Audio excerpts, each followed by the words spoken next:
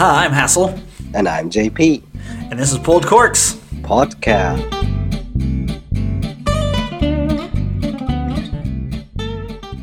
Yeah, welcome in 2019. 2019, so I guess we're going to call this Season 2, since we started in 2018. And this will be even better, more impressive, and interviews are coming. Yes, they are, and we'll be really excited to get those to you. We already have a few friends of ours in the wine business lined up. Definitely. And there's still working on getting some people onto the podcast too. Yes. And a few other pros that I'm sure you guys have heard of will be on board soon to chat with us.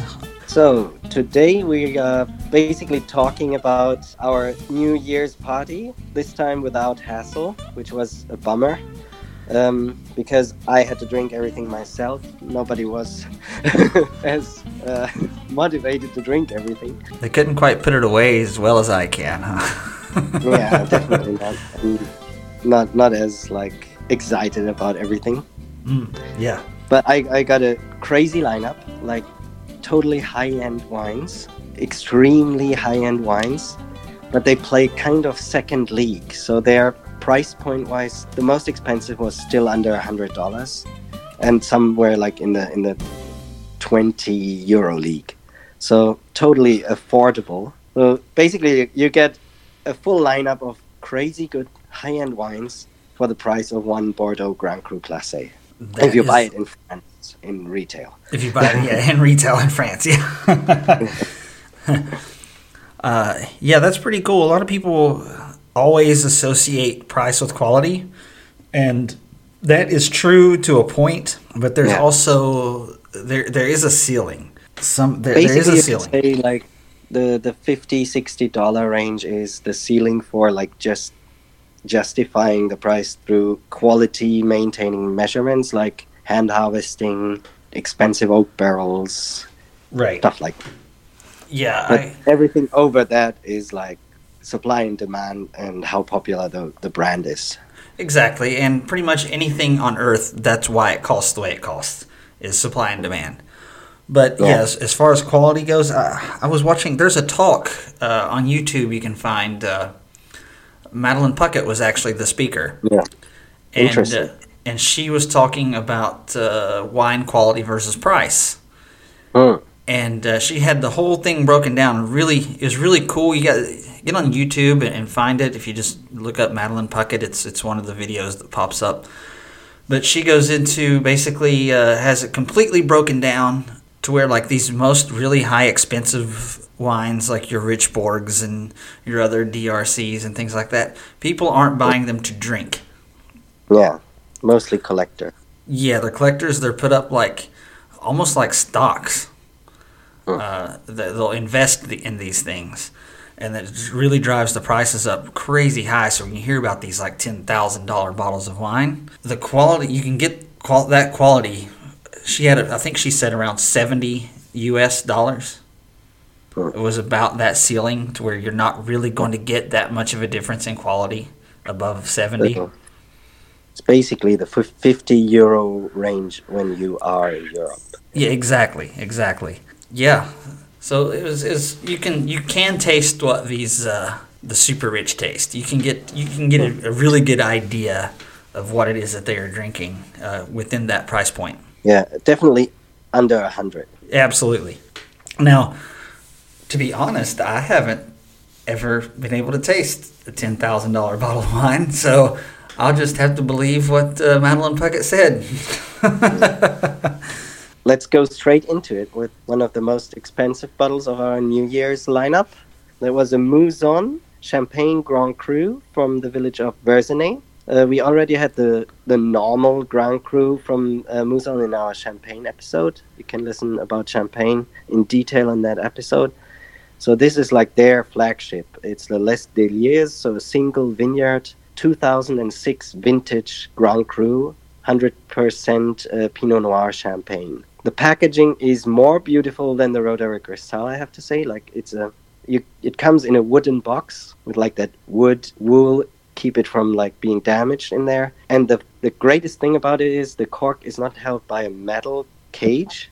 It's held by cords, like ancient method, I think. It's real like cords. And the bottle comes with a little champagne scissor to cut those cords.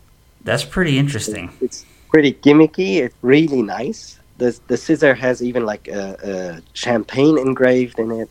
So beautiful, beautiful packaging. The label looks really nice. The capsule, everything is high end.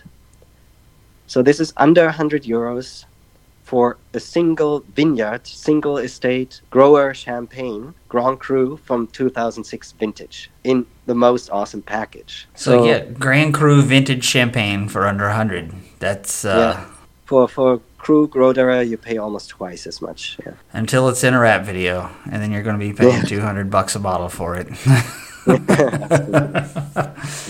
Just you get amazing quality. It's a much smaller batch production. It's vintage. It's really, really good. And then in the glass, the color was just amazing. It's 100% Pinot Noir, so it's already darker than your average champagne blend. And then aging it in bottle for that long gave it like a really beautiful champagne golden color. Like amazing. So we had the thing, our host was putting on the steaks very early. So we had the red meat coming up before the aperitifs.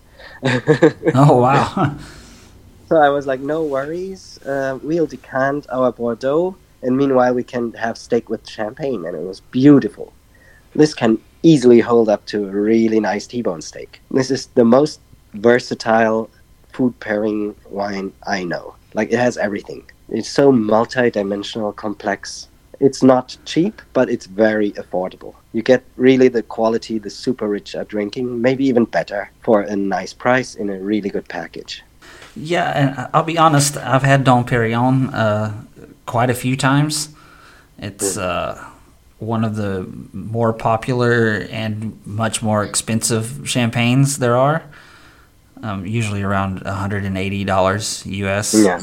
And I'm not a big fan. It's good for $180. It better be good, you know.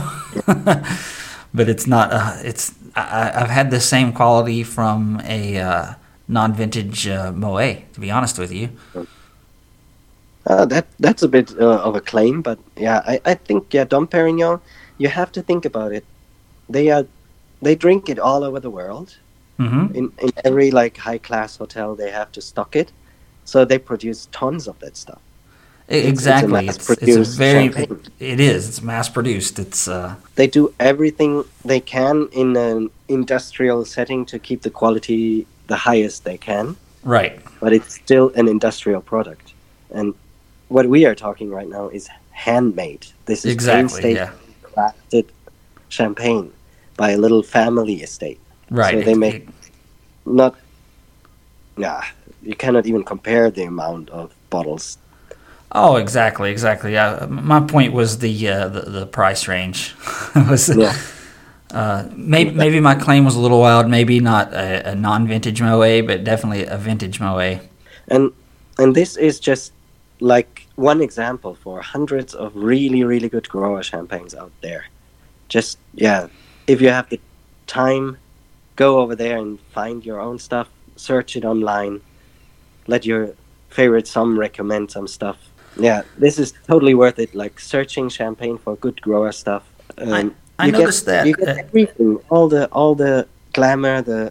It's just the name. Right. I noticed that at Provine last year. A lot of some excellent champagnes from the mom and pop sites, and they were really happy to talk to us too. Yeah, that's the other thing. Yeah, they are much more approachable. You can even go there and buy champagne from the estate for really, really good prices. Oh, absolutely. Yeah, it's totally worth it exploring that little world. Champagne is much bigger than the 4 or 5 big brands, you know.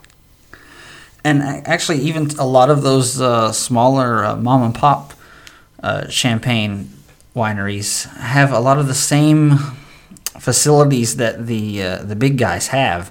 Like a lot of the champagne is aged in old Roman chalk mines, that are now used as cellars, and there are a lot of them in Champagne. So not only the big guys aren't the only ones that have access to these things. So yeah, and the small ones they produce with smaller barrels and smaller.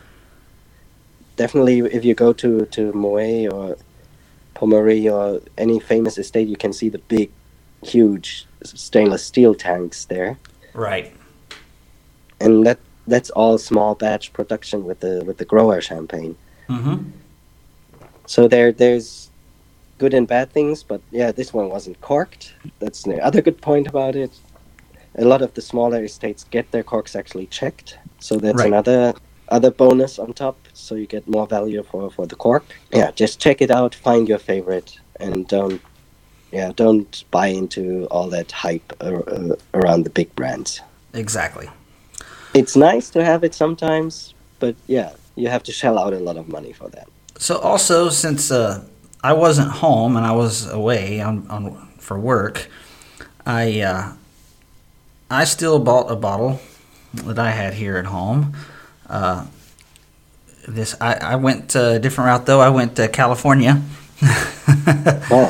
A producer called Newton. This was Newton Skyside 2016 Chardonnay, Sonoma County. I had their Cabernet Sauvignon before, and it was amazing, all natural, unfiltered, like just remarkable. So I thought I'd give it a try with their Chardonnay. And in the beginning, when I first opened it and poured it in the glass, it had so much oak it almost blew my head off.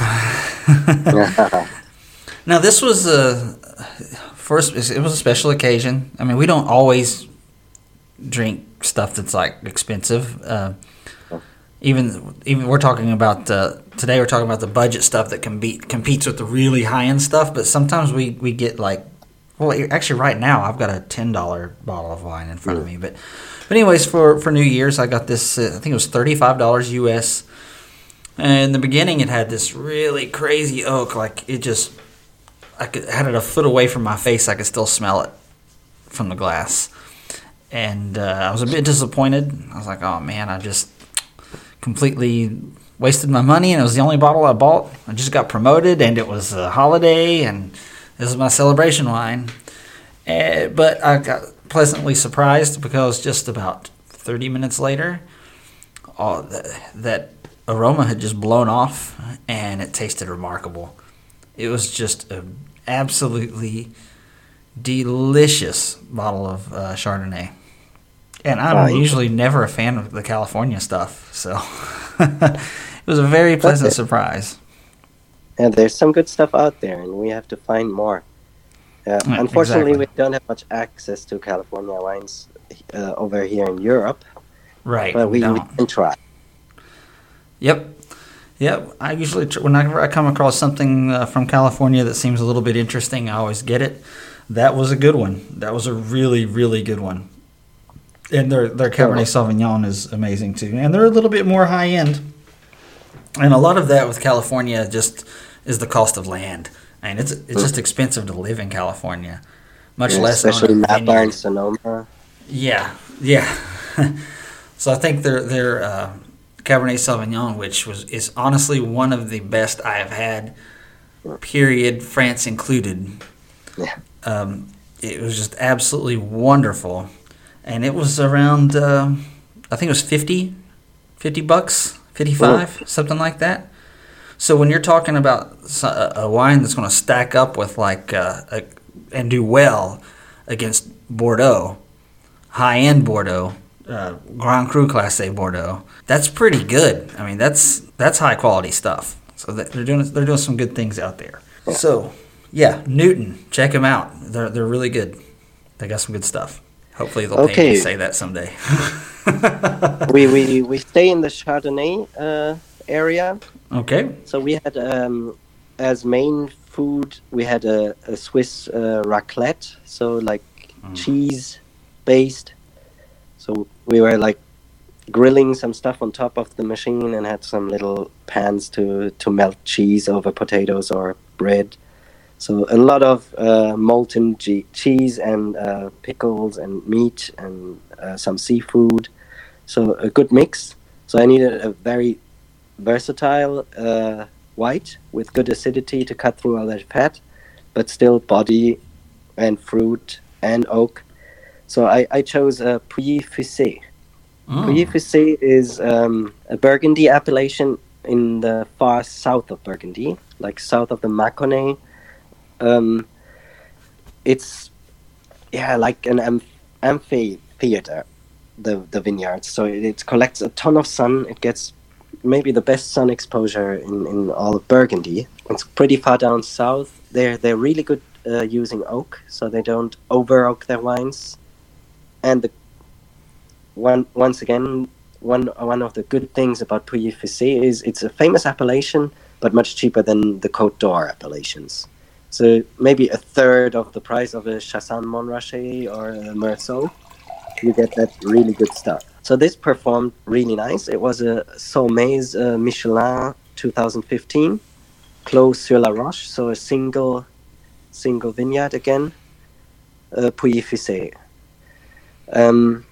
This was amazingly fruity, full-bodied, a dream of a Chardonnay. The acid was there. It could cut through all that cheese. Fantastic. And it was like 20 euros. Oh, there you go. I absolutely adore white Burgundies. And especially from the south. I like Mâconnais, I like Puyi Fusé, and the other villages down there. Mm-hmm. Because you get a great wine at like a third or less of the price of the big Côte d'Or names. Perfect performance, great Chardonnay, classic French. But we couldn't stay with one white at that evening, so I got something very, very special. This was more expensive. It was almost 80 euros. It's a 2010 Paul Jaboulet Aîné Hermitage Blanc, Le Chevalier de Sterenberg. The Le Chevalier de Sterenberg is the name of a knight who came back from the Crusades and was allowed to settle down on the hill of Hermitage. So the name of the hermit. Yeah, they named it after the hermit, and it's a really nice Marsanne Roussanne Northern Rhone white blend. 2010 has some age on it. You don't feel that. Could easily spend 10, 20 more years in the bottle. Absolutely amazing. That was maybe one of the highlights of the evening. It's $80 or more, but it's totally worth it. For something similar from Chave, you would pay more. Okay, I have to say his whites are still one rank higher in terms of like performance and quality. Mm-hmm. But this is the best bang for the buck you get in the Northern Rhone for whites in that style, Hermitage style, probably.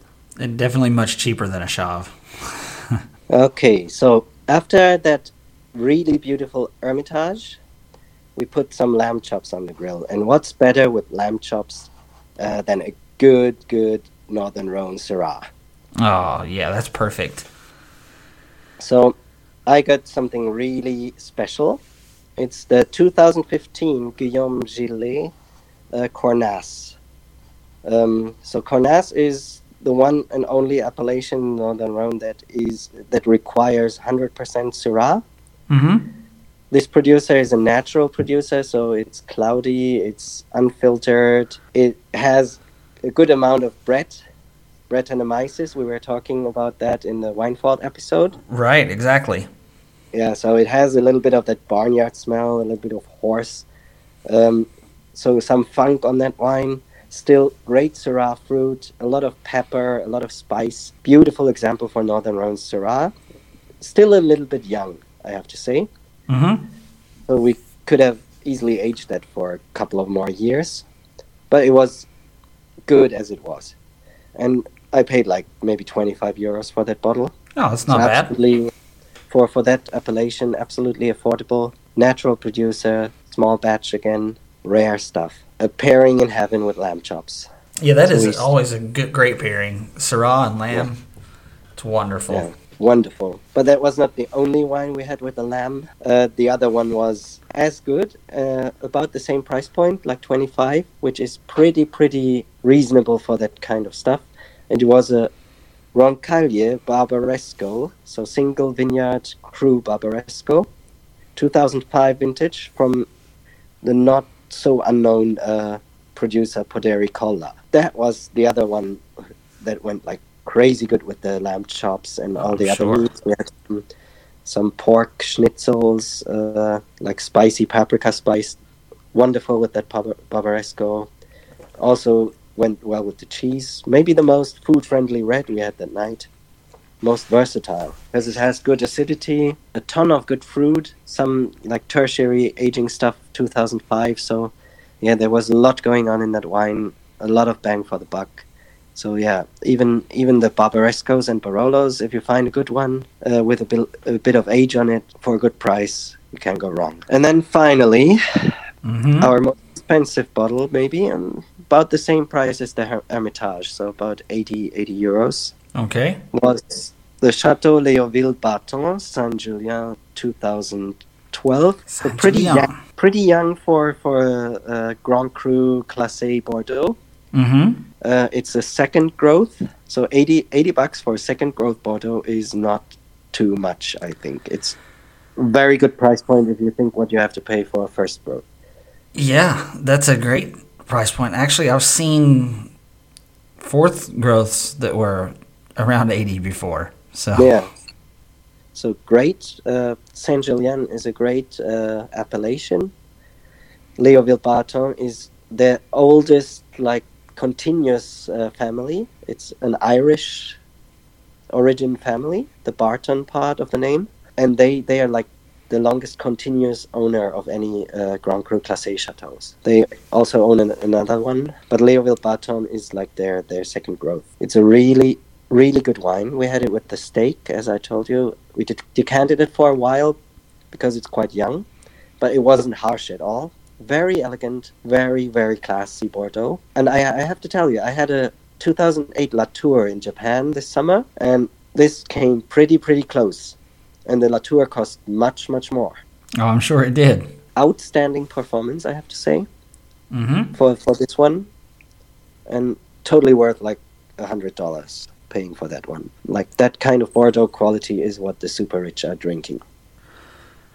Absolutely. And if anyone is curious what we're talking about when we talk about the Grand Cru class and growths, we have podcasts and articles breaking that down for you, and I'll put links to that in the description because I know I wrote an article, an attempt to break down the Grand Cru class of 1855 and how to read a Bordeaux label, and did a podcast, I think, on Cru Bourgeois. We did, yeah. We did a lot of Bordeaux stuff, so yeah, just search our website and you'll find a lot of stuff in detail. Absolutely. This was probably the best bang for the buck Bordeaux I had so far, I have to tell you. And I'll get another bottle as soon as you're back. Awesome. Can't wait. Definitely. And that Barbaresco too, probably. I've got a lot of catching up to do. So on the back burner, we had a little nice dessert from the Mosel. 2006 Auslese half bottle from Willi Schäfer, but we didn't get to that. So it's still in the fridge and waiting for you. Oh, nice. Yeah. You had a PX, didn't you? Yeah, we had a PX for Christmas. The one we already had that's at our right. Spanish night. That's right. Very cool. Yeah, we had a crazy Spanish night. Was that last year? Or the year was. Before? Yeah. That Pedro Jimenez. So that's totally worth doing a podcast about, like in this style. If you like this style, like going through a dinner with the food pairings and talking about the wines. Right. We could do a little recap of the Spanish night, because Spanish wine is very underappreciated. And very affordable. For that reason, it's really, really affordable. So you get much higher quality for your money than in probably any other European country except Portugal. Yeah, exactly. I mean, heck, we were finding those Grand Reservas for 3 or 4 euros sometimes, depending on the grape. Yeah. We get a 71 Grand Reserva Rioja for under 30 euros. Yeah, it's insane. crazy. And it was alive. Yeah. For 71 wine, I had worse experiences with Bordeaux or Chianti or whatever.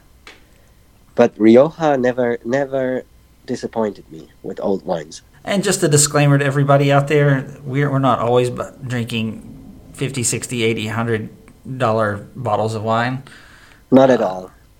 Like right now, I have a $10 bottle in front of me. So, and if you're curious, it's what is it? It's just a supermarket Chardonnay. It's Edna Valley Vineyard Chardonnay 2016. Just a old fruit forward California Chard. Just something to wet the whistle. Yeah. So we just did that high end episode because of the New Year's Christmas season. Exactly. And to get a nice start into the new year with a couple of really beautiful wines to talk about. And if you have questions, shoot us a message on Instagram, on Facebook, our website. We are here for you to answer any of your questions if we can. Also, if you're in the business and interested in getting on our podcast, doing an interview with us, shoot us an email. Absolutely, we would love to have you, and that's free advertising right there. Definitely, we are looking for interview partners. We're pretty good at doing it remotely now because Hassel is far away, and we do this like for half a year now, successfully. So we're confident we can get you on the show somehow. Oh, absolutely. I mean, we're a couple thousand miles apart right now. Now while we're speaking this minute. Which, luckily, I think we're going to have one more episode where we are remote like this, and then there'll be a slight break in episodes for maybe a week or two, and then things will be back to the way they were back in the summertime. Yeah, with more interviews, definitely. Absolutely. Actually, we can probably get something lined up for as soon as I get back here in just a couple weeks. Yeah. There are already a couple of winemakers scratching at the door. Absolutely. And we're pretty excited to get them. So. Okay, I think we wrapped up this New Year's crazy wine party. Yes. Yeah, we did. And I think next week we'll be talking about something a little bit different. Talking about screw caps. Yeah, talk about screw caps. And we won't give away any spoilers, but does a screw cap mean that it's cheap? We will talk about that. Yeah, is it a quality concern? Ooh. Well, don't go Google it yet because we got to talk about it. So, all right, I guess that's going to wrap it up for today. Check us out on Instagram, Facebook. Pulled Corks, JP Pulled Corks also on Instagram, our website, pulled-corks.com, and Twitter, and anywhere else. Google us. We got all kinds of stuff out there. So we're all over the place. If you like our stuff, give us a shout out. So until next time, cheers. Cheers.